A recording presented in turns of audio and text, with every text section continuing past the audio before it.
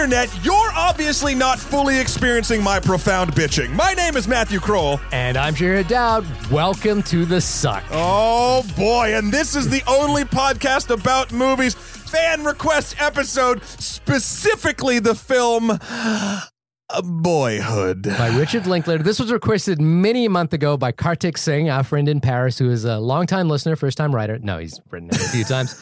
But we realized... We've been wanting to do this one for a while. It's just taken us a little while. We've wanted to have a guest on, and whoa, hold on. Is there a guest in the room right now? This joke never gets old, like we didn't notice he was here, but he's been here the whole time. Ladies and gentlemen, good friend from our television production world, Mr. Dan Kouvalakis is in the building. Hey, everyone. How are you, buddy? I'm so honored to be on the only podcast about movies. I know. It's weird, right? Isn't It's it weird? amazing. You'd think there'd be more. I don't know how I got chosen for this.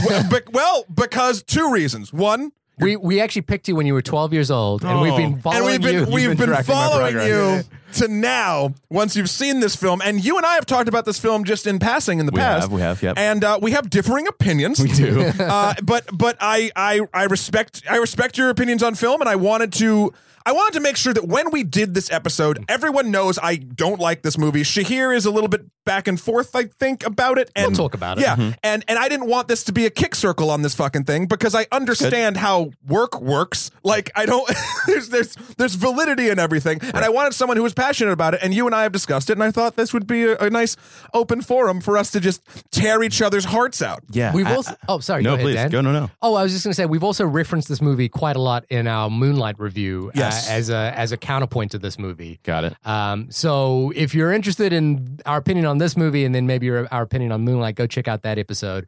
And if you're interested in requesting a film like Kartik did, you can reach us at onlymoviepodcast@gmail.com or hit us up on Twitter at onlymoviepod, or also check out our website at onlymoviepodcast.com. Yes. Also, if you want, do some iTunes reviews. We do like those iTunes reviews. They're very helpful to spread the word. We're getting a lot of listeners in Australia for some reason. You had mentioned that last time. Yeah. And I would love to do some Australian. There's a very difficult to find Australian film, which is one of my favorites, called The Boys, which goes with the theme. Actually, yeah. If we The were Boys doing- Hood. Boys Actually, in the Hood. If I'm not doing the Criterion Corner anymore, but I'm gonna do it at the beginning of the episode for a film that's impossible to find on DVD, but it's called The Boys and it's an Australian movie, and I can't remember the director's This name. is not an actionable review. This is at all. an actionable review. Because literally you're setting up an Easter egg hunt that you're telling people they'll never be able to find. But have fun, my children. Oh wow. Okay. Well, we're all Shahir's children now. Now, I'm curious, why was this movie requested? Is this something that the fans that requested liked? No. Here's so this is a movie that's been entered into the National Board of Reviews. It's been nominated for Oscars. It has been touted as one of the greats. I think even last year, in the list of greatest American movies in the last 50 or 20 years, this ranked very highly. It might have been a number 3 or 4. It was up there. It's on Metacritic. It has like one of the highest of all time, right? Like the purest reviews. And so I believe Kartik reviewed it, and I know Kartik. He lives in Paris. He's a filmmaker, and he, I think, like me, is not a huge fan of this movie, and so he wanted to hear an opinion about why people might love this movie. So Matt, can you tell us what Boyhood is about? I sure can. Let me just, sorry, I was looking it up on Rotten Tomatoes. It has a 98. 90. So I am in the minority. You are the 2%. Yeah. I am the I'm 2%. finally the 1%. So though I'm in the minority here, I feel like I have the strength of Rotten Tomatoes, the critics, and most of the country. No, on my you side. are you've won the popular vote. But does that mean? Oh no! The electoral college. Don't do that to me. So am I representing those with like? Would you guys say it's like those with like lesser taste? No, Just like a taste no, of- not a at taste all. of No. you. Okay. I will never fault someone for liking a film. I feel like if you like a film, Constantly fault me for liking movies. I mean, I've heard I will it. never fault anyone but Shahir for liking a film. That's fair. Shahir and I have a weird little contract going where we can fault each other's character and likes and just personal and souls. And appearance.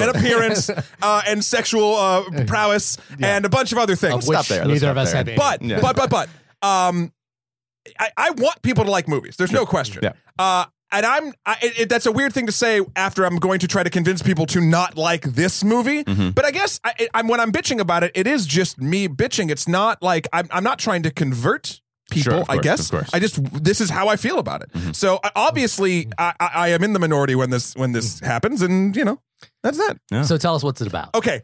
The one sentence IMDb, I love it so much. Description: the life of Mason from early childhood to his arrival at college. That's it.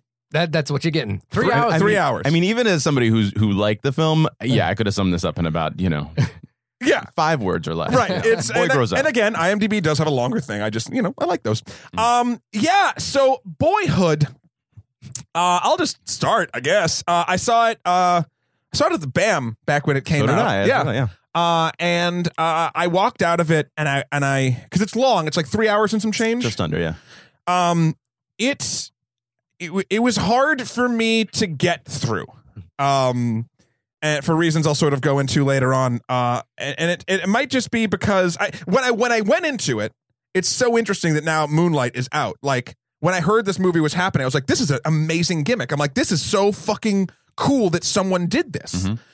And then it's just, for me, when I walked out, I was like, the movie was all gimmick. I've even said it's the greatest gimmick film ever made. And obviously I'm saying the word gimmick as a negative point. It's definitely, no, but it's a gimmick. But then Moonlight came out, which deals with obviously much different characters, but still the growing up and becoming an adult in different places in the world and whatnot. But it deals with it in such a true emotional sort of like just powerful way, where this I felt like constantly relied on the fact that it was, hey, are you noticing they're getting older? Are you? They're a little older now. Now he's got long hair. Now he's got short hair. Oh, he's a little older. He's got some. Okay, he's there. So like that to me really it undercut the film for me, and nothing the movie did was strong enough to ever bring me back. And now upon rewatching, I'll get into it later, I have even more issue with it, in particular with its length and its reliance on this passage of time gimmicky thing. Right. Do you want to go? Do you want to let Dan close us up here in the opening, Shahir? Well, I think I'm in the middle of both of your All right. opinions, so I'm gonna. Dan, why don't you give us the Polar Polar Express here? Yeah, I mean, I guess Polar Express. Going into it, I had very low expectations, right? So I knew just the gimmick, and I kind of just let it wash over me. Are you a fan of Richard Linklater? So I'm not going to say yes, only because I feel like I've seen so few of his films. I've never seen the Before Sunrise, Sunset movies. I've always planned to. You love those shit. I've never seen them. I'm not a huge fan of Dazed and Confused. Nope. I think I'm not a huge fan of it either. because I didn't see it. Maybe I didn't see it at the right time. It's one of those movies I think that you see it at the right time. It hits you. I have friends who worship that film, and I just don't. It's fine, What else has he done? What else? I mean, Waking Life series. I've never seen Scanner Darkly. I've never Scan- seen the. Yeah, You've never seen those. Scanner Darkly wasn't bad. The recent film Bernie, which was about the the person who killed someone in Texas, but is was that- so beloved by the community. Is that Jack Black or something? Yeah, Is that, Jack Black Nope, was- didn't see that. Newton Boys. Yeah, I really educated myself before I Fast came Food here. Nation. Yeah. He's the I don't thing even bother trying to. He just knows He everything. knows. He just so knows. yeah. He's not even looking at a list. He just knows. the thing about Richard Linklater is he's done so many films. Sure. I mean, Slacker. Have you Slacker? Never saw Slacker. Everybody wants some You this can year. kick me out now if you want. This is fine. No, it's cool. It's Yeah. cool. We're not talking about Slacker. That's right. But I think that I did let it just kind of wash over me. I enjoyed the moments. I think on second review, I guess we can talk about that later. But I felt like I was this kid at times. Right. I felt like I knew this kid. I felt like I knew every character in the film, and I'm not going to say I wanted to sit there for longer than 2 hours and 45 minutes or Please 3 don't. hours, but I did enjoy being with those characters through that time. And I felt like I traveled with them along those journeys. And I feel like, seeing patterns repeat and seeing, the sister, especially, like I knew that girl. And I like the way that they Sister's the focused best part of the on- movie. Sister was great. And I thought that, in the beginning, I was like, is this girl, she got the part. Obviously she's like That's his daughter. Yeah. I thought, is she just kind of phoning it in because, she's there. She was there and available every year for 12 years. But I do think that having the boy be, your central character and trying to invest in him, having her be a little bit of a mystery, like you didn't really get into her head. No. So getting, I don't know. I felt like going along this journey, I was with them and I wanted to be with them. So I think I wanted to enjoy the film. I wanted to, it sounds like you did succeed, enjoy it. and I Yeah. did. Yeah. I did. On second viewing, I had a little bit more. Oh, wow. I had some more issues with it. Okay. A lot of it, I think we'll get to this, but some of the dialogue was a little hit you over the head, dialogue. Holy shit. Some of the lines on second review were ridiculous, but I still landed at the same place with those characters, and I was kind of happy I was with them, Okay. Yeah. So for me, my thing with Richard Linklater is every filmmaker looks to Slacker at some point as, a turning point in indie cinema. It was this idea that you could make these sort of little vignette stories into a singular film. It changed the way we understand film distribution. So Richard Linklater has been part of that. I've never loved any of his movies. My favorite Richard Linklater film was a film called Tape, which was a film with him, Ethan Hawke, and the guy from Dead Poets Society, whose name I've gone blank on, but in a hotel room. Amazing film. So when I saw Boyhood, I've kind of I went back and I was like, oh, I've actually seen a lot of Richard Linklater's films, but just never really thought about them because I've never thought about him as a singular auteur. But the one thing that has defined his career is the Before trilogy, the Before Sunset, Before Sunrise, Before Midnight, which I binged through them recently in anticipation of this film. Because when I watched Boyhood for the first time, I was like, I kind of felt underwhelmed by the whole thing. And I felt that for a film that was so ambitious in its actual construction, it was so underwhelming and unambitious as a narrative. And maybe that's the point, if you're trying to make a film over 12 years with a single character, you're just trying to explore who this kid is. And so the film is just an exploration of who this kid is. It's a time capsule, right? Yeah, a time capsule film. But I found it underwhelming. And not only did I find it underwhelming, I actually found it pretty clunky in places. I found it pretty and rewatching it now, I was like, wow, a lot of these scenes have no subtext. A lot of these scenes are just what's happening right now. And a lot of the scenes, weirdly enough, start or stop, whether they're important scenes or not, just with cultural references to get you on board again with the gimmick of now it's 1999 or whatever the fuck it is. You get your music references, you get your technology references throughout. They're not, most of them are not smoothly integrated. It's and now we're going to show you Dragon Ball Z for 5 seconds, and you're like, okay. I think watching it this time around, I think it's unfair to call it a gimmick. It's not a gimmick. Oh, it is a gimmick. It is not a gimmick. Holy shit, is it a gimmick? It's not a gimmick. This is a sincere exploration of the idea of following an actor from the age of 7 through the age of 18. Would this story have been told if not? Would the story of Mason been told if this wasn't the way it was told? But you're thinking about it the wrong way, which is that they didn't know where this film was going when they made it. Right. So they were basically coming to it and trying to construct a story every year. And that's not a gimmick.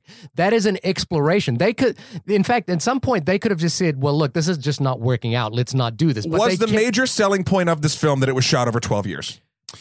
The major selling point of when they released the film is that it was shot over 12 years. But I don't think they were like, let's tell this story over 12 years. Do you think it would be touted as great as it was if it was not shot over the course of 12 years?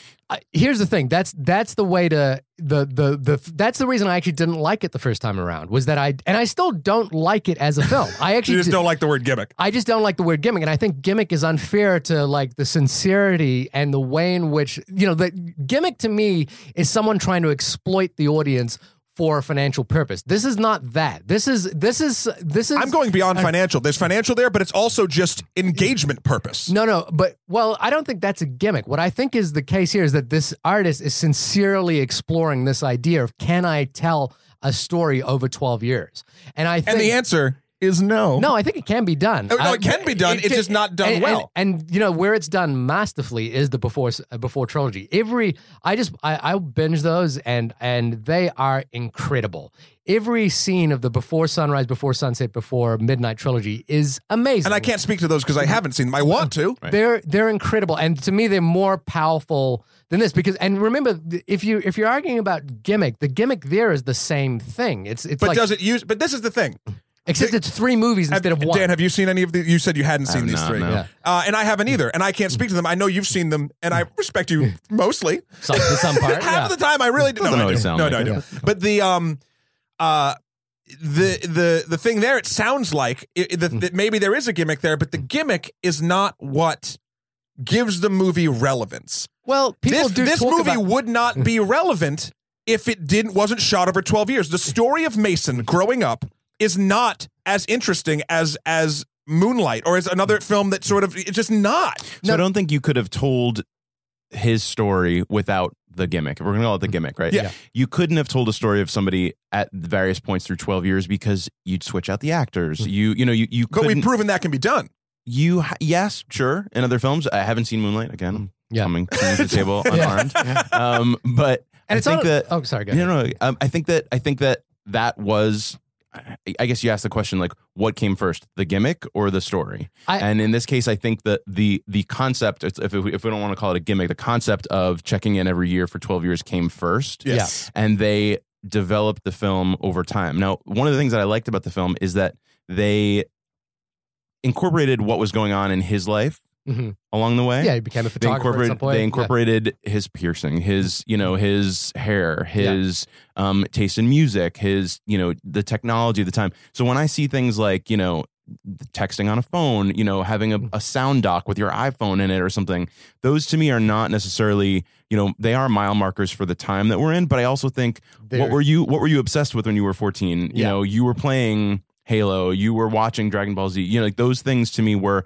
You are, again, it's a time capsule of where this kid was along the way. So if you're looking at it like, I want more of a story, if I want more of a, and I guess that's what I guess we'll get to that. But like the word I would use instead of gimmick is I think it was the experiment. The experiment, for sure. Yeah. What it was the experiment of can we make a movie over 12 years? And I think that's what they were going It's for. an experiment until it's sold. I mean, that's what I like. I get that. But and for a lot of people, this is successful. Now, again, for me personally, and what I've been trying to think about for the since Kartik asked us to review the film, Sure. and since I watched it last time, I was like, why don't I like this film that much? And I've been thinking a lot about that, and in the rewatch as well. And the one thing that I was thinking about is the title itself, Boyhood. And it reminded me of a Madonna song that came out years ago. I love this already. Which is like, do you know? The lyrics goes like, do you know what it feels like to be a girl or to be a woman? Right. And the thing about that always irked me about that lyric and that notion of Madonna singing that song is that she doesn't know what it's like to be another kind of woman. And like it's what's missing there is this idea of specificity. And the problem with Boyhood for me is that it is attempting for universality. It's attempting to be a story of boyhood. And my issue is that it is so broad and so vague, and none of the scenes are specific, even to the construction of them, that every scene feels like a construction. Like the alcoholic father doesn't read to me like a genuine scene, a genuine story about an alcoholic father.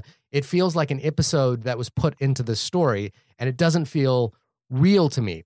There are other scenes like the darkroom conversation that happens later on in the movie. That was a tough one. The Mexican worker the worst part of the fucking movie. All of those things feel unspecific. Pedantic is the word you're looking for. Well, just unspecific.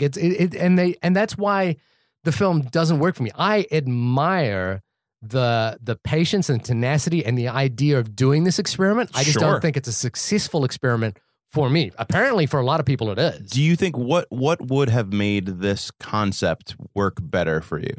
I think if the so what's great about the Before trilogy is that every time we check in with that couple, there are unique events that are specific to only that couple that feel genuine, that feel lived in, that feel revelatory every time I see them. Mm-hmm. There's very little about what happens in Boyhood that feels revelatory to me. There's very little of it that feels like I'm witnessing something profound happening. What instead I feel like I'm watching is the notion of something profound happening. Like we are expecting something profound to happen. There's a lot to like about this movie, Sure. and there's a lot to admire about this movie. But I personally don't feel like it actually connects. And I think from a technical aspect, that's very true. I think the fact that this was actually finished is a marvel. There's no question in my mind. Absolutely. Yeah. But I think what would have made this work better for me, back to your question, Dan, is characters that were kind of like what Shahir just said, that were not just sort of like empty templates. I mean, literally, the characters of Mom and Dad are named Mom and Dad. Like they don't have names. Because you're getting this story from his Of point course, view, right? of course. But that doesn't mean that they can't be characters. Like, it feels like this movie is obsessed with two things. One, letting you know that time is passing and they're doing this in real time. Two, it is obsessed with sort of almost like this weird level of like pseudo nostalgia, and not to the point of like, oh my God, wasn't Halo great? Wasn't Britney Spears great? It's like, oh, remember when you were a kid and you did this? Oh man, that happened. But remember? Hang on, hold on. I think that I'm gonna yeah. no, Dan, go No, ahead. please. But no, sorry, I didn't even answer your question. So just to wrap it up, if they had more characters, for instance, I feel like the daughter. I feel like the daughter was a fully fleshed out character. Really the only one. And if the writing in this, if it is actually written, was it written or was it written. improv? It was written. Okay, because that's awful. Like the writing in this is gross. Like it feels so like, oh fuck, we have to connect these two things. Well, this one sentence kind of does it, and then it pushes it forward. So the two things: characters and way better writing. Like Did you want more focus on other characters? I wanted them to seem like characters and not caricatures that remind me of, oh, that's what it's like with your mom when you're 16. Like, I get that. I had that. I know it. Like, tell me something now.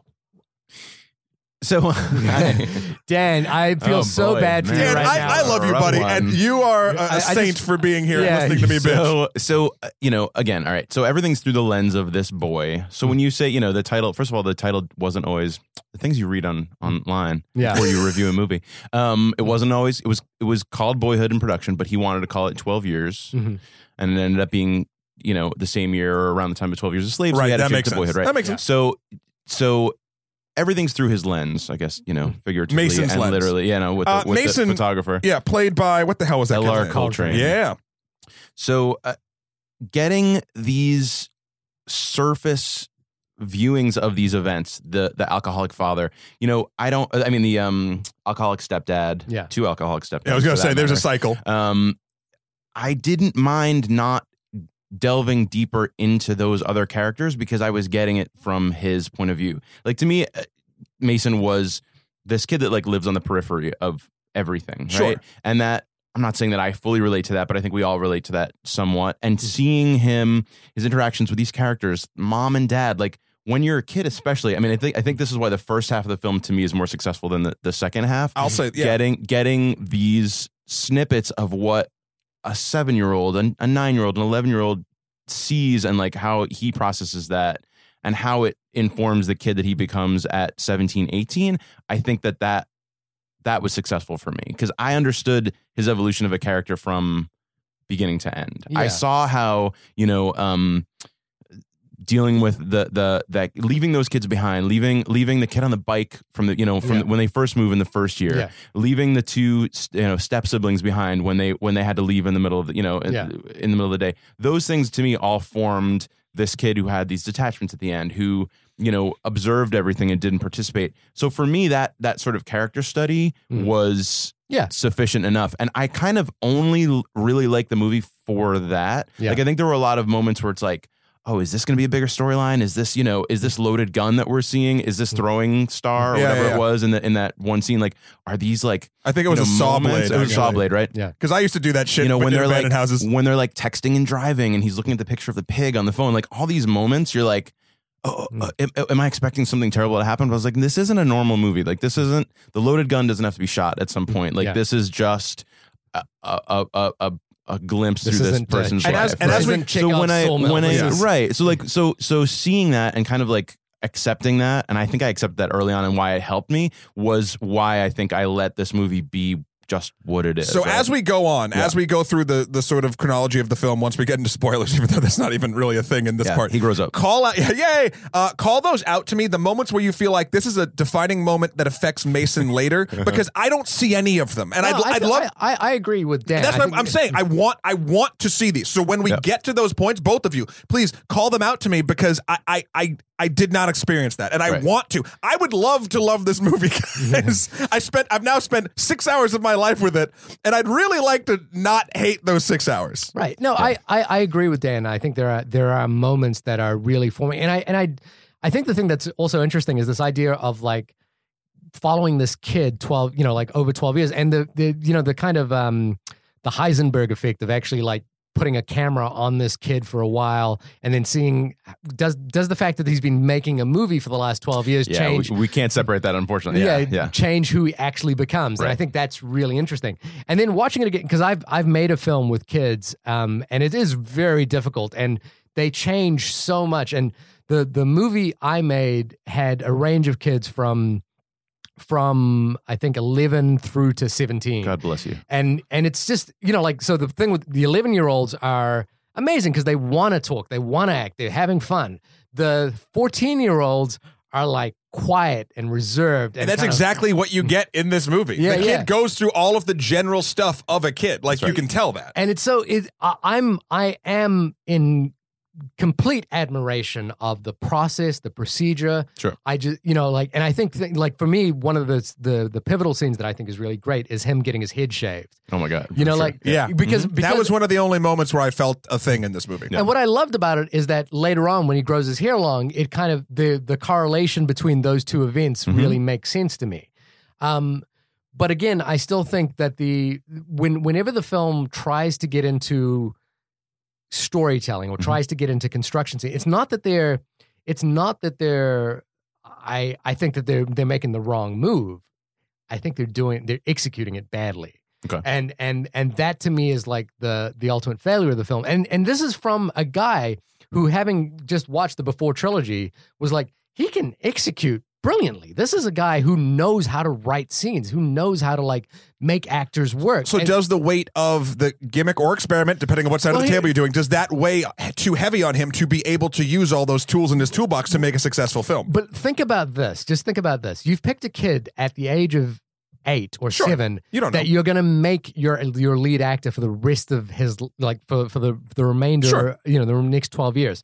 So the idea is like, okay, in year 7, can I, what kind of person is Mason now? Can I actually get him to do a scene? And that's all fine and good, but you can change your fucking writing for everything else. Like, there's other ways other than Mason, even though he's the focus. There's a bunch of different ways, which we've already sort of talked about, how we could make this movie better. I think the weight of the gimmick experimental gimmick. I think experiment is better. I want to use both now. You've got me to use both. I was just using gimmick, and now I'm hyphenating them.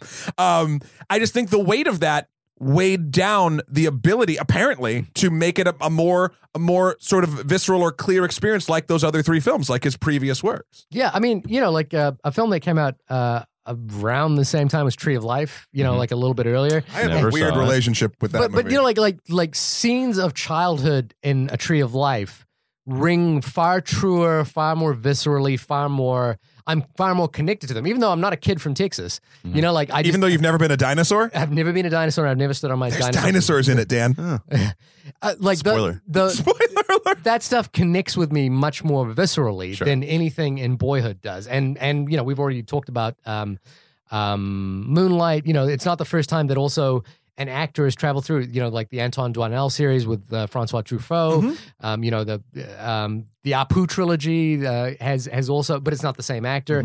But like we've seen this done before. My problem is that he's aiming for something so broad and universal that like scenes of the alcoholic father at the dinner table feel like a play. Feel like a PSA in some way, like they don't feel, it feels like, oh, we're doing the alcoholic dad scene. Sure. Yeah. It's not like we're doing a scene in Mason's life that has a profound impact on him, even though it is that too. I just don't feel it reads like that first. It reads more like the alcoholic dad scene. Sure. That's fair. I would liken maybe this movie more to, I've never seen them, the 7-Up series. You guys familiar with the 7-Up series? 7-Up, 49, Michael Apted series. So I have always wanted to see those films, and I never have, but I come kind of more from a doc background, and those appeal to me, and I do one day want to kind of sit down and watch them through. This to me skews more towards that than film, more towards a doc than film. I've seen 1 or 2 of the 7-Up series. I think I've seen 14 and I've seen 49. So I've like really jumped in. Very out of order. But you just lost all on the story. They're remarkable. They're incredible. But the thing about those is, again, because they're a doc and you're not expecting better. No, you get what you get. No, the thing is that they're so specific and so like unique, and you really feel that those are real characters who are like like you're getting to know a real human being. What I feel like I'm getting in Boyhood is kind of a cipher of a human being. Sure. Like it doesn't. I don't actually connect, and it's weird to me that Lorelei Samantha, the sister played by Linklater's daughter, feels more interesting to me and more compelling, even though she has least to do in the movie. She's a cipher. I mean, to me, if I look at her as like she was a complete mystery to me. I mean, right. But I thought that was to the film's credit, right? In a way. But for some reason, the way she was developed made her the most interesting. Like I was never involved with because mom and dad served two different purposes, right? Mom was the one sort of keeping the family together and being like she had her differences and her traps that she fell into, but and then dad would come and be cool, not quite responsible till later on in the years, but he'd always leave like 2 or 3 drops of wisdom where you're like, oh yeah, fucking dad's real smart. So but that's the sister just felt like God, more of an actual character than Mason did, and maybe that's because they could control it more. I actually really agree. Yeah. Oh, sorry, go ahead, Dan. No, I don't know that if you have issues with him, I'm not. I guess I'm not clear how you have more like you could grasp her character more. I believed her more, and maybe it comes down to raw acting. That's a question. I think it also is that there's not as much inference placed on what her character does. She's kind of in the background, so we inject more of our own thought process into her. Possibly. You're getting more of him, and you guys don't like what you're getting out of him. What I get out of him is constructed. I was going to say, I every time Ethan Hawke was on screen, he was great. I actually found him a breath of fresh air, and I actually really liked the transformation that his character went through. Like from being this kind of like rock star, I'm going to go to Alaska and write some music, to like, oh, I'm taking my actuary exams, to I'm now a real, like an insurance agent, to I'm now like, I have a family married to a religious family, driving a minivan. Like I actually found that, and I found every conversation that he had, and he has this. Is that just because we're getting old, Shahir? No, but I think it's also because the improvisation that manhood that Ethan Hawke does, because they do it in the Before series as well. Like the Ethan Hawke actually writes with Richard Linklater in those films.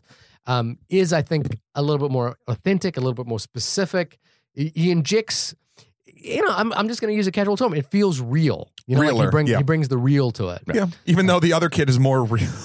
I mean, there's a scene late in the film between Patricia Arquette and Ethan Hawke that you're like, oh, these are two great actors having a scene together, unencumbered by the children that they've been acting with for all these times. And I will say, Patricia Arquette, I did she win the Oscar for this? I think she did. She did. I disliked her greatly in this film. Totally but there were scenes like that, I feel like, where she wasn't 100% like part of the experimental gimmick, where I was like, oh, no, I get it. Like, I see it. Yeah. Sorry, because we do have to move. I do want to say this from a side note. We were talking about this before this podcast started. I keep saying, experimental gimmick, and that's the whole point of the thing. From a production management standpoint, Dan, you've worked in PM before. This must, just from outside that world, it is a fucking miracle that this thing came to fruition. Like, how do you, like... it was hard to watch this and not think about that the first time. Yeah. Checking in with these same actors, all the actors being available, the locations, the crew, so I try to read up a little bit about how they did it. A couple months of pre-production, a month of post every year. He would write every year, kind of like leading up to it. It is... If you separate everything else, that is so impressive to me, because you that consistency. Also, I think it was like produced by IFC. A single funder for the entire run. Yeah, which is kind of amazing. And again, just a quick, Googling around for some tidbits of information beforehand. They really didn't check in on the footage throughout the process. Oh, really? So they just watched it when it was done at the end. Oh, wow. Which I think is also kind of a great leap of faith. And I think that this sort of production and this sort of Gim experiment. We're going to keep shortening it. This is something that I think for that alone, I'm glad this was made and it got so much attention, because, I'd like to see more things that take chances like this and do things like this that, we don't get a lot of. If there was just a film about a kid growing up and you checked in with and you had to replace your actors, I feel like it would just kind of get lost in the morass. It'd be beautiful. All right, so I got to see Moonlight. But the thing is that what's amazing about that is two things. One is he was making other films at the time. Right. Like he was making big movies at the time. And all the actors, well, the adult You know actors what's were. hilarious? I keep thinking about this. Do you remember? Probably not, but the movie Daylight, Ethan Hawke was in. It was a vampire movie. Yeah, yeah. I don't mind it. It's funny. It's quirky. I keep thinking, I was like, the Spirit brothers made that. Yeah. between like scenes in Boyhood, Ethan Hawke's going and making fucking Daylight, and I'm just like, for all But he's the also actors, making Before Sunrise, Before Sunset. I understand that. Like, but it's just so funny to me. Yeah, like Patricia Arquette was in Medium the whole time. Yeah. That's right. That she was in this. Which is a show that I did watch. So maybe that's why I love Patricia Arquette. So the two I like things was, Medium, it was so I don't know. amazing to me. And to me, actually, as a filmmaker, this actually sounds like a dream. Like The freedom. Just coming back. No, yeah, Coming back home? every year, basically just getting a month to like look at something that you made the year before, and then write something new for it. Grabbing your, because I think it was only like 4 production days every year or something like that. They shot the whole thing over 45 days. So what is that? With 12 years, roughly. Yeah, 4 days or something, 3 to 4 days 3 or 4 every days. time. So it's kind of like the idea of just like dropping in with this family of actors that I work with all the time. That's right. And writing a scene for Seems this. super fun. Right. And he did have the actors inform where their characters were going, right? Yeah. So they all kind of weighed in on what they thought. So like Patricia Arquette's mother did what she did. She went back to school and became a psychotherapist or something. Ethan Hawke's dad was in insurance. So like those things kind of were very personal to them. And I Yeah. think that sort of helps speak to, I guess, is this movie a lot of navel gazing? I think that's something we should get to. Is it like, what's this is, that? like What's navel masturbatory, gazing? like, staring inward, being up your own ass. is it, Loving the smell of your own farts. That's a phrase I've coined. yeah, that like, I is this kind don't of use enough. masturbatory, Yeah. experiment? Like, is this just, I wanted to do this. I wanted to play with Ethan well, Hawke the for 12 reason- years. It could be masturbatory, but masturbating feels great. So you can just do it. I think the thing is that there's a lack of pretension when it comes to the scene. Like, I don't think the film is pretentious at all. Like, I think I do. well, I don't think it is. I think it is very sincere. It is very agree. warm-hearted, and I think they are, like, you can see it in the last scenes as well. They are striving to find meaning in all, especially the later half of the film where Patricia Arquette is talking about like where the fact that her life is kind of What like is my part- life? I thought there'd be more than this. Yeah, and also like the absolute final scene, which was like seize the day versus the moment is happening with us all around. I think that's kind of to me that is close to like something that Richard Linklater has been working around his whole life. I think it's in the Before trilogy. I think it's in Waking Life. I think it's in Slacker. It's weirdly in Dazed and Confused, It's which is in just a Dazed- snapshot of, Yeah, of Dazed, the day. what's the line in Dazed and Confused is like, I hope we don't think about this being the greatest years of our lives, and I think that is true for everything here. So I don't think I admire the effort that's gone into it. I do think for a filmmaker that's so talented and such a great writer, but like I've seen him flop before. I think Fast Food Nation is a film that doesn't quite work. And, I've seen, I think the film Bernie is a film that doesn't quite work. But then at the same time, a film like School of Rock is a film that really works. It's really, for a film that's such a jokey comedy, it's such a warm-hearted film. And I Sure. think he's a warm-hearted filmmaker. Oh, I do too. And maybe I'm sort of misspeaking when you said you felt it wasn't what was pretentious. pretentious. I don't think the content in the film is pretentious. Mhm. I think again, the experimental gimmick in itself is a bit pretentious. Not that people shouldn't do sometimes pretentious shit makes the coolest stuff. And then it just sucks when the person like sort of leans into it. And I don't think he's done that. That's something else I'll say about Boyhood. It's not been like a calling card really for him. Like Richard Linklater's been around for that's long what I'm enough saying. to, like, No, exactly. That's what he I'm doesn't saying. need a calling Of guy. course. That's what I'm saying. Yeah. Like it's a moment in time and it's a thing he worked on. And again, for as much as I don't like it, I'm glad he did it. Mhm. But I don't see the sort of like even like the warmth of the heart of the sort of what they're seeing, like you say in like School of Rock and like those other things in this movie particularly, which is why, and I think it's because I feel like Mason is an empty vessel throughout that we're reminded through nostalgia of things that happen and we relate inwardly to, oh, I remember when I did something very similar to that. And that's where the emotions come from. It's a weird, it's almost like, and I've mentioned this, I had to come up with a term for this, or maybe there is one if you guys know it. It's when something happens in a film, and Boyhood's less overt than these examples that I will give. But in Star Trek Into Darkness, the second Star Trek movie, Nope. it's okay. But the reveal is that what's his name? Doctor Strange. Why am I blanking on this? Idris Elba. Cumberbatch, thank you. Yeah. Yeah. Well, we all sucked there for a second. Sorry. Did you? Two, Into Darkness, the second one. Star Trek. Yeah. Khan. Yeah. Okay. Yeah, he was Khan. Right. Now, everyone denied he was Khan, and then there's this big moment where he's like, my real name is Khan, or whatever the fuck it is, and it's that moment where characters in this universe shouldn't matter. Like, great, you have a different name, who gives a shit? And that's supposed to be a outside of the movie moment where the audience is supposed to go, whoa, but has nothing to do with the plot. Okay. Much like the end of Fantastic Beasts. Fantastic Beasts, exactly. I'm waiting but that for you apparently does. We actually got a letter in last episode where the Grindelwald storyline for that. Grindelwald, by the way. I've heard this butchered so many times. Grindelwald. Beowulf. Wait, I'm waiting for you to connect this. I'm going to, but let me now. Go on. Yeah. So, all of these things. While that's a specific moment, the Star Trek moment is a specific example of a film using outside information to make the audience feel something important outside of the story. I do feel like because this is such a generalized film and characters aren't quite developed, these constant pushes of where we are in time, these experiences that most likely we've all sort of had, it's the same type of weird, and all film is emotional manipulation. This is just a style that I don't respect as much as good storytelling. All of these things in Boyhood are there to make you feel like, oh man, I do remember that, and that felt like this. It's not the image that's making you feel it. It's your own specific, very similar moment that gives you the emotion. Dan, do you want to speak to this, or all I'll say is I think that was enough for me. Right. Okay, which is weird. That's fine. I think that's what I'm arriving at. Is like, why did I like this so much? That's and good. I think that was enough for me. Okay, for me, enough to put myself in those shoes. Those times when you're like, yeah, all those things resonated enough that I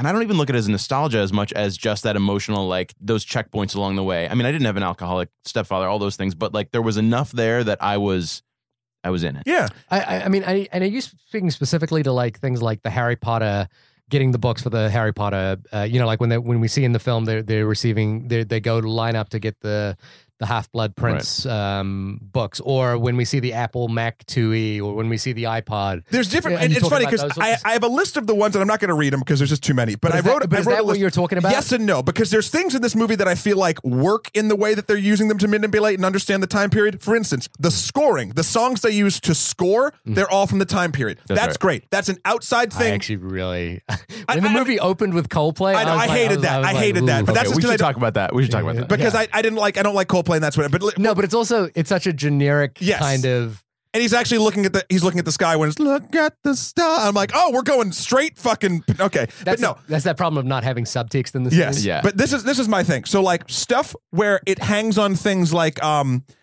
there's a Game Boy SP, and now there's the silly bowling graphics that we all know, and now there's that 20 questions game he's playing with, and now like there's like some of the more pop culture things you can kind of get away with, but the Harry Potter themed book release for the Half-Blood Prince, I was like, why? Because that was a moment in childhood. But that was what I mean of that kid's life. And again, this is like looking at it as just that. This is what this movie is this boy's life. That is what his life was. But why is that important to his story? What did that do? But that's the thing. I think the story is what was this boy's life along that. Like, if you had a Game Boy during that period, that was your fucking life. I understand that, if but you played Halo, like that was your life. That's not interesting to me. That's just literally. But it's not like he doesn't linger on it for that long. No, but there's a whole that scene's like 3 minutes long of them going to this fucking thing, and it's like I was waiting for something to happen in that scene, and nothing does. Yeah, I think you're coming at it as like somebody who watches movies that have. But there's more no of a point plot. to that. Whereas I feel like there were other things, like in the bowling alley. In the bowling alley. Like, there were things that were like sparks back to like, oh, this is what bowling alleys feel like. And even the bowling alleys changed because time changes as they sort of, that was the dad's spot with all the kids. There was enough like little hints like, oh, that's what the bowling alleys were like in 2000s or whatever the fuck it is. That's fine. But to dedicate a whole scene to just being like, oh, and remember when this book came out? You remember? You member? I keep saying member because there's a whole thing on Star Trek. Or but, no, but South see, Park. I am actually on with Dan on this one, which is that I actually think that stuff is like the things that are more. The problem is I think the narrative stuff is less interesting than the actual time capsule thing, and I think the way to think about experimental gimmick. The way to think about this film is a sort of hybrid documentary, which is that it is a narrative documentary in some ways, and I think the time capsule stuff. It is like to think about it this way. It is very savvy to have picked the Apple IIe as like an icon for that year. It is very savvy to like have picked Half-Blood Prince. Well, remember again, they didn't pick it in hindsight. They picked it that year at the time. Because it is what it was. Yeah. And I think that stuff, and it's not what they used though; it's how they used it. And I think the scenes of like seeing Mason going to like pick up a copy of the Half-Blood Prince and lining up and stuff is a real testament to that boy's life. And I think it is interesting. And I think it does play into like this tragedy that happens slightly later of this boy who, because there's a point later on where he asks, "There's no real magic in life, is there?" Mm-hmm. Like he's sitting on the couch, and I think there are interesting connections like that happen, and I do like the sort of time capsule feel of the film. My issue has to be, and I think for you, Dan, you're saying that is enough of a of a thing to watch this, of a lens to watch this movie through. Mm-hmm. For me, the problem happens when we move away from that stuff and it becomes kind of more what is happening with the family at this point. The moment with the magic talk with them talking while he's sleeping over at Dad's apartment, I think is super powerful. And the thing that Ethan Hawke says about like, well, whales are kind of magical. These things that sing and like can talk to each other under the water and like all this crazy stuff. And like, that's based on a kid who grew up reading the Harry Potter series. I get that, but that doesn't. The Harry Potter, the 2 or 3 minute scene of him getting the books and before that, then going to Dad's thing, does not make for me or any more scene more powerful. Here's what I thought it was for. Okay. This is just I'm coming up with this on the spot. Good. No, that's all I do. You've got these. I mean, again, it's she's reading. I think it was Prisoner of Azkaban at one point in an earlier scene. Then you have that book release party where he dresses up. Yep. He's participating. Mm. He's putting on a costume with his sister and the two step siblings. Like he's like a joiner. He's in on this pop culture thing. And then as he goes along, he drifts away from these things. He doesn't participate. He observes. He doesn't buy into the pop culture stuff. He likes music that's on the fringe. He doesn't like things that are mainstream. And I kind of see that sort of devolve as it goes along. So I think for that alone, he's like, this is our family unit. We're going as a family, the 4 step siblings.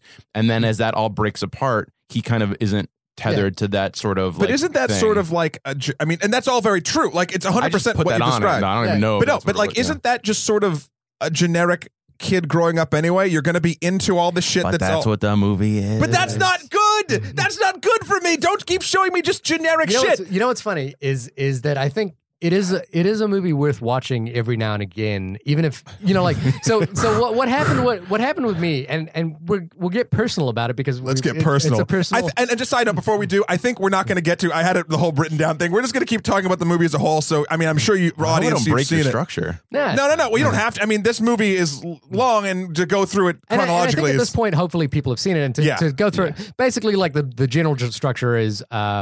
Boy is living with a single mom who goes through a series of abusive husbands before she finally kind of settles on her own. Boy finds himself more as he gets older and maintains a relationship with his estranged father. Who gets less estranged as time goes on. Who gets less estranged as time goes on. And the film is about the passage of time that happens to these characters. We see them go off to college. We see the father become an insurance agent, abandoning his rock star dreams, kind of musician dreams. So when I watched this last night, and I've had a kid recently, and the thing that I had a moment with my son right before I watched this movie, which was that you were listening to Coldplay. No, I was just putting him to sleep, and you were singing Coldplay? I was singing Coldplay to put him to sleep, and we were all yellow. No, but I was just having a moment with my son because like my wife went out to a movie last night, so it was just me and my son, and like one of the things that me and my wife joke about is that he never cuddles me. He just kind of like. I hold him up and he just kind of like uses me to get to places. You're a tool. And so last night I was putting him to sleep, and for the first time ever, out of nowhere, he just like lays his head down on my chest and just like relaxes. And it's like, and he's never done that. He's almost a year old, and he's never ever done that. And so, and we just had this moment where I was just staring at him for like 20 minutes before, as he drifted off to sleep, and he was staring at me, and we just kind of sat there. And the thing that I thought about a lot as I was watching Boyhood was this idea, and you know, it's a point to what you're talking about with the Half-Blood Prince, is that my son is going to go through.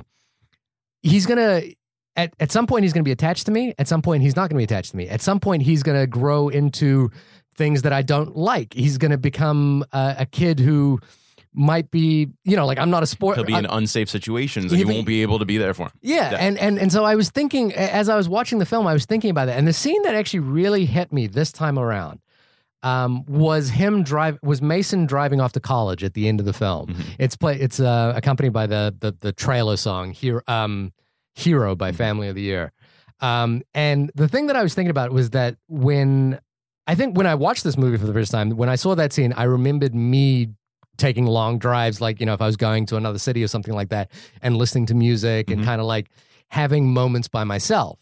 And then I suddenly realized that my son is going to have moments by himself as he gets older. And I was like, I was suddenly struck by the idea that my son is not attached to me. He is his own person. He is an entity unto himself, and he is going to be his own person. And I think what struck me this time around watching the movie was this idea of this boy growing into this person. You got brain primed. Yeah, I still have issues with the film. I still think the alcoholic father scene doesn't work. I still think the Mexican laborer thing really doesn't work. I still think the darkroom talk doesn't work. I still think the second abusive, he's not abusive, but the second alcoholic father thing doesn't work. I think the relationship that Mason has, his girlfriend, it feels super uninteresting and generic to me. But I think there's a time capsule element to this film that can't be denied. And I think people who talked about this film as the profoundly moving story may have been attaching to that. They were putting themselves in. They were putting something on it, for sure. That's my point, is that, and again, you can do this many different ways. All film is emotional manipulation. The director or the entire production is a puppet master, and it's making you dance. And if it's doing its job, it's controlling you exactly how it wants. I see how this movie does that, and I think because of the experimental gimmick, it doesn't have... It can't get those claws in me. I would much rather it did and be enthralled with this story, but I can't get around that because of how that experimental gimmick lessens sort of other aspects of filmmaking in it. Now, again, going back to sort of the reason I'm more impressed when a film that is outside of my own experiences and things that are very similar to me gets an emotional reaction from me. Because that's like, I am now becoming a part of this entirely different character, whether that's set in real life, sort of like Moonlight was, or even a fantasy. The new Guardians trailer just dropped, so like Guardians of the Galaxy. But like, would come back to Marvel. I always do. But my point is, I'm way more impressed when something so fantastical can actually dig its claws in me and get an emotional response. And I've wanted to do an episode about this for a while. There's a video game called Overwatch that doesn't have a lot of story in the game, but there's these cinematics, these Pixar quality cinematics that they do, that literally these characters, like in 5-minute chunks, like really fucking mean something to me. Like I actually get that weird swell of emotion in different parts of it. So when things like that can get things so far away from reality, when then I'm just given a reality that I've already not already experienced, but experienced very similar things and like whatever and other sort of problems, that doesn't feel like a strong experience to me. And I understand it can to other people. It's just how I like my stories, I guess. Mm-hmm. I was going to that point, and this comes back to a production management issue as well. Is like, so for example, Tree of Life is a film I don't think actually fully works, but it has some really, the scenes of childhood, I think, are some of the most powerful things Terrence Malick has ever directed. Agreed. And the thing is that film has this sort of dreamy, layered, for lack of a better word, Malickian style. And the thing about that I admire, and I have to think about if I was going to be making Boyhood, is that they had to set the tone for the film from frame one. And to inject, like if he jumped and in year 5 and started doing a Waking Life kind of animated conception of what's going on in Mason's head, it would break the film. If he jumped and did something that was like Terrence Malick, which is something that I personally respond to, in year 12, it would not work. Of course, it would break the film in chronology. Of course. But the style he chose is total baseline. No, but I think that's also Linklater as a filmmaker. Like if you see it in Slacker, his first movie, is a filmmaker who's not as interested in aesthetics as he is interested in the philosophy of aesthetics. Which is totally fine, but I never look, aesthetics come and go. I'm a character guy. Like, I need fucking characters to engage with me and for me to jump along on their emotional journey. And the only one in this film that almost did it, even though I have less in common with her, is the daughter, is Samantha. Mason surely didn't. Mason reminded me, and tell me if you think this is fair or not. Right. Especially as he got older, reminded me of the worst part of the worst parts of myself when I was younger. This sort of like, I got everything figured out and like everything's bullshit and I'm just gonna work on my fucking like, and you look back at there's a sort of beauty to those moments, but also you're looking at this kid and you're like, fuck, I used to be like that. Like, ugh. I don't think he comes across as having as having it all figured out. I think that he's in the car with his girlfriend. And he's fucking talking about how like everything's rigged and all the shit and like. But then you have them sitting on the curb when she's broken up with him or she's cheated on him, and he's still like, whatever. Right, and then she goes, something comes up, and he's like, he says, well, I've been sleeping with other girls, and she goes, who? And he's like, well, I don't have to tell you. And she's like, why'd you bring it up? And you can see him. Like this facade of this kid that's trying to act like he's got everything together. You see that he doesn't, and I didn't see that he had it. All like the whole time I felt like he was floundering. I felt like he was struggling to figure out what he's supposed to be doing, and that. So yeah, I mean, I could see. That was what I was saying. To Matt's point, he does remind me of every first year university student. Yes. Like every first year college student, and we were all that kid. But also, the thing that I think is tricky about that is that if you do first year college conversations as an adult, they are bullshit because you've got these like entitled, privileged kids talking about the world as though they know and they understand it. What's cool about and why I was surprised that the film doesn't work that well for me, and it might have to do with writing, time, production, whatever, is that before sunrise, the first was it before sunset is the first one. That's basically what it is. It's two college aged people having those long philosophical discussions that we all had if you went to college. Sure. Mm-hmm. And the kinds of conversations that you have when you're 20 years old. Right. And that's what that is. And what's surprising about Before Sun... The first one. Yeah, the first one. Is that it's really engaging and it feels authentic. It feels like when I was that age. And I watched it this year. Sure. It feels like when I was that age having that conversation. The problem with the conversations that happen in Boyhood is they feel like me watching myself having those conversations where you're just like, ooh, kid, come on. You know, like, and beyond those conversations, the writing, I think it embraces that. The scene with the kids when they're like, in the abandoned house and they're waiting and like, we're getting some hose overlaid, like that whole fucking garbage. I was like, that they were all talking like caricatures of those type of kids. Now we had sort of similar situations, or I did at least growing up, but like, it was never for a film that's so concerned about making it feel like, this is, everything's a template in this film. So like, it's these scenes where like, there's supposed to be some sort of profound, like this is something that boys can go through as they grow up. What takes away from them is the garbage writing. It feels like just like a generic, like, oh, kids talk like this. Let's throw all these buzzwords in. Let's go. Like those moments that should feel powerful. Did it not feel powerful to you because it was they didn't feel real? It felt like a play. Oh man, that's so funny because that scene especially I remembered before the second viewing, and I was like, I remember being in those situations where you're like, the emotion genuine to me. The emotion that it's trying to invoke and that it does invoke for the character in the film did not invoke in me because I could not get around how fucking awful all of these characters sounded. Not the because quality. You thought the dialogue was written. Was rough. And another thing, and sort of just we keep talking about Ernesto.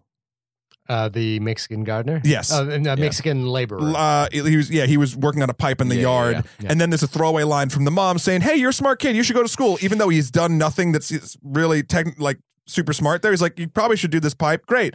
And then a year or so or however many years later, you have this moment of him being a manager at a thing at a restaurant who they're all eating at, who also is going to school and doing all this other great stuff. And he's like, you really changed my life that day. Listen to your mom. She's a smart lady. And now I get what they're trying to do. Small victory.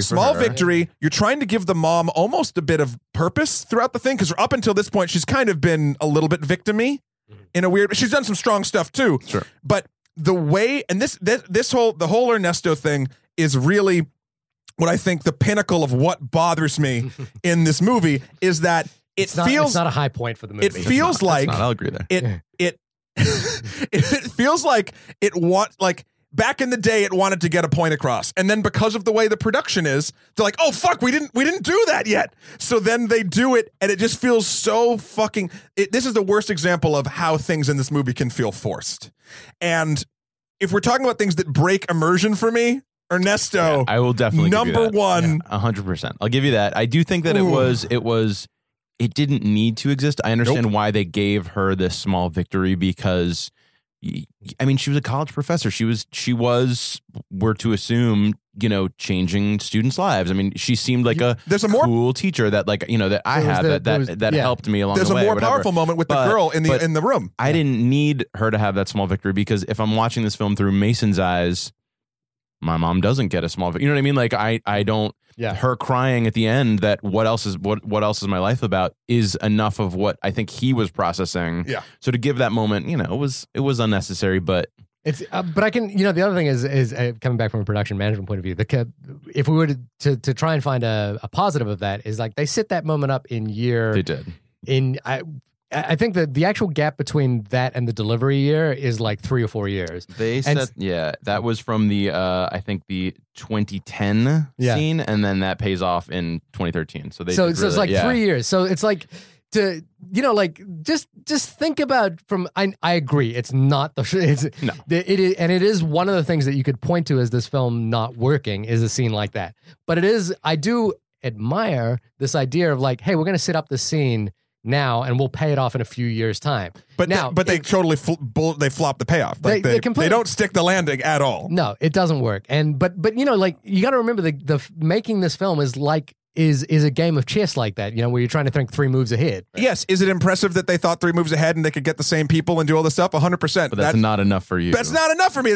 A good movie does that not make. And unfortunately, Dan, I'm on Matt's side. No, I get that. You've been pretty even back and forth. I have to say. I'm a chameleon on no, because watching it this time around, I did kind of admire it more. And here's the thing: the first time I watched it, I thought it was very rough. Like I was in a movie theater, I was excited to see this movie. This idea of a 12-year movie, it looks exactly like the kind of genre of movie that I'm into, and I thought it was pretty rough. Yeah. And I thought it was a clunker, and it came out like in this sort of fanfare of like this amazing, cinematic triumph.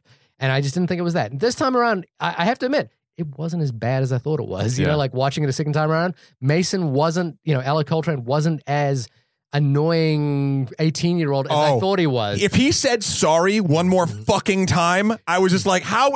That's literally must be I bet you if you search in the script, it's like 80% of what that fucking kid says.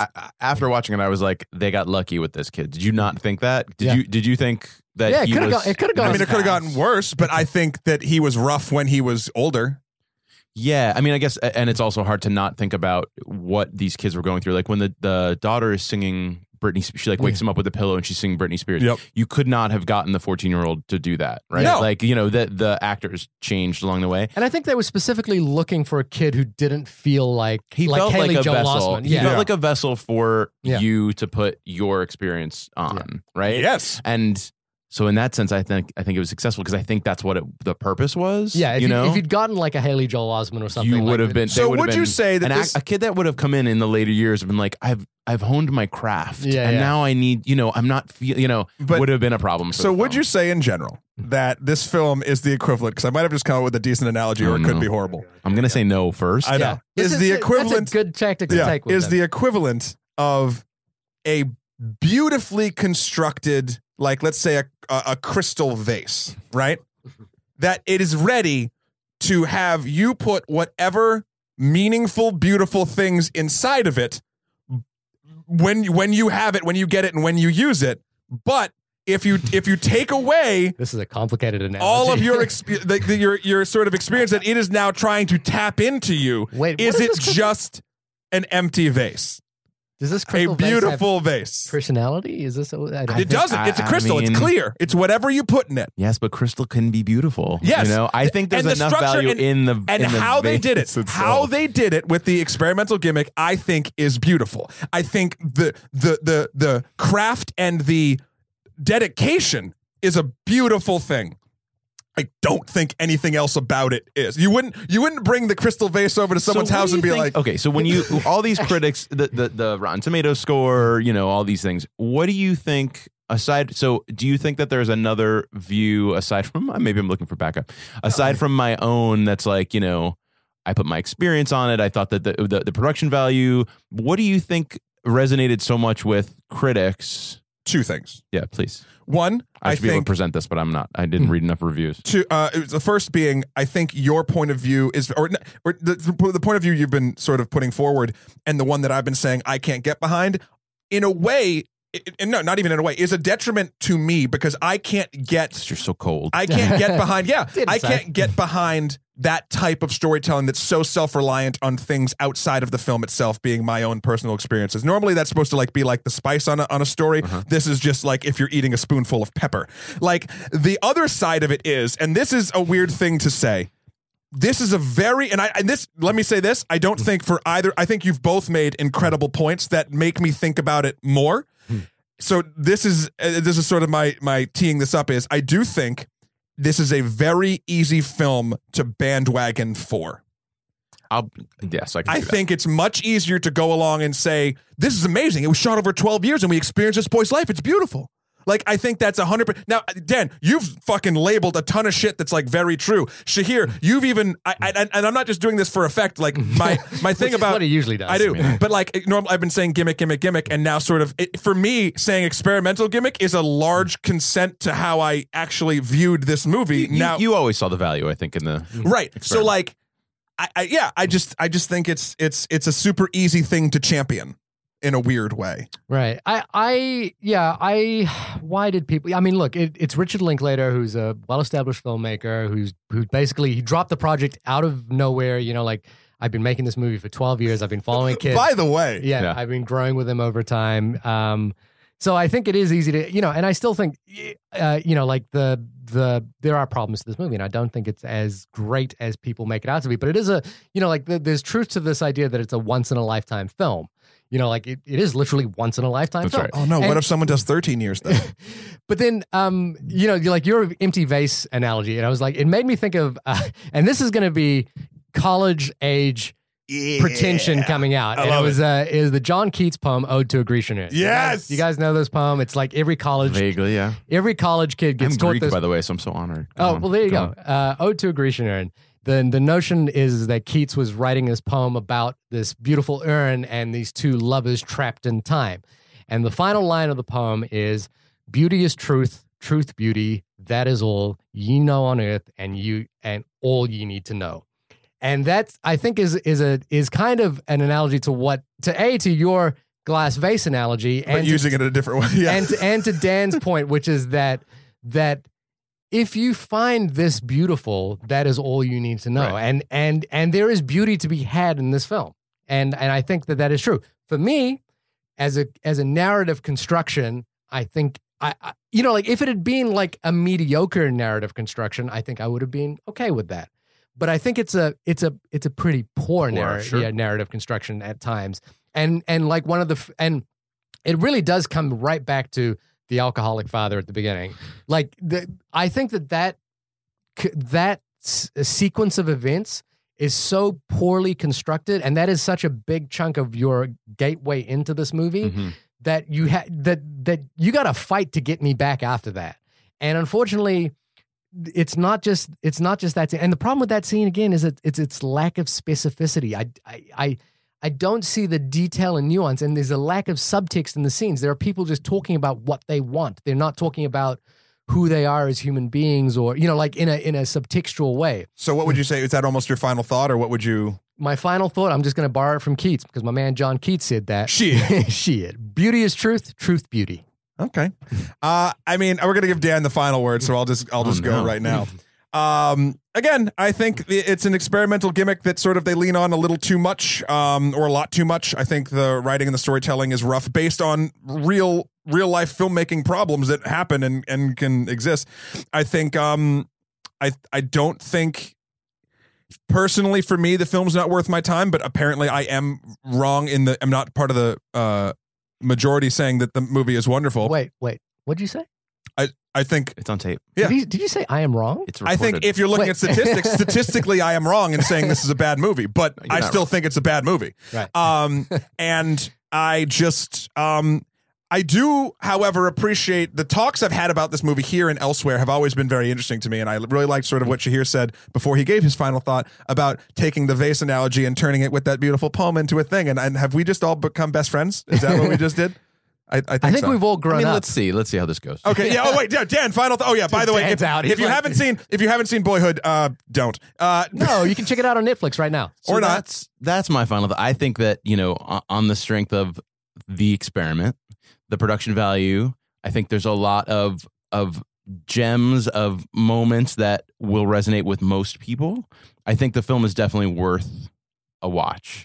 I don't think it's the kind of movie where it's like you watch it and like, oh, it was terrible, don't go see that film. I think that there's enough here for you to watch and put your own spin on. So I would say go see it. And I expect that I'll be back once a year for the next 12 years to review another film. That's right. No.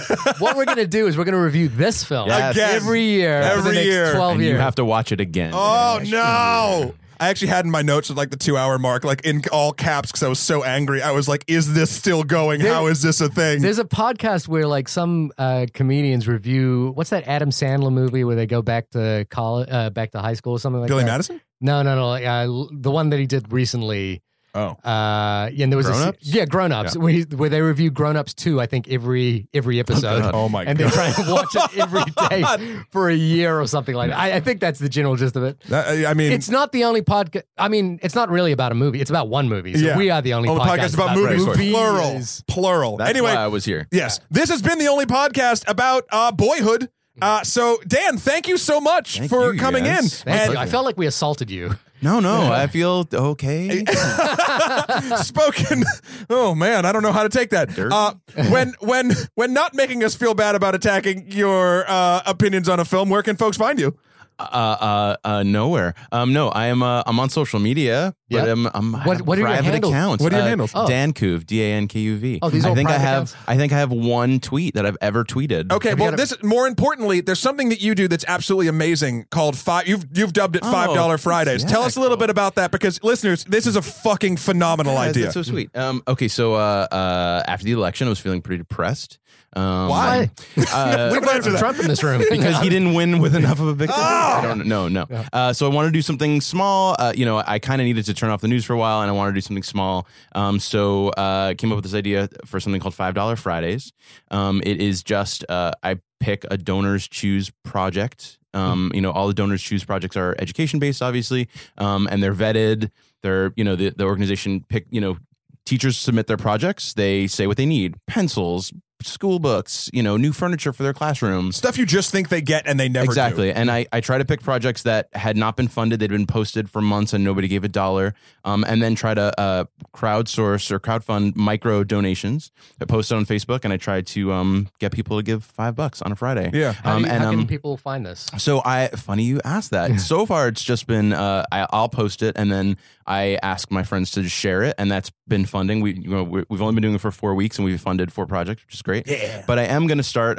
My husband's creating a logo right now to do like a Facebook group. Great. So we're gonna start the group online. So look for it soon. You can look for it on Facebook. It'd be $5 Fridays. Yeah, that's great. And then you could join the group, and then every Friday you'll get the notification. And if it goes well, we can do when I look for these projects, there are so many teachers out there that need stuff, and just like $200, $300, things that were actually, if everyone doing it gave $5, the price of a fucking coffee in New York City. We can do more projects. We can do bigger projects, and so thanks for that, Kroll. Kroll's been a big supporter. Appreciate it. That's fantastic. It's super awesome. I'm Dan Kuv on stuff, DANKUV, but I'm mostly private. Doesn't matter, man. Yeah. Now you're public. Oh, no. Good for you. Shahir, what about you, buddy? You can find me at shahirdaud.com. That's SHAHIRDAUD.com, which has got links to Twitter, Facebook, all that bullshit, which you don't want to see. And I should go private like Dan. I think that's a wise move.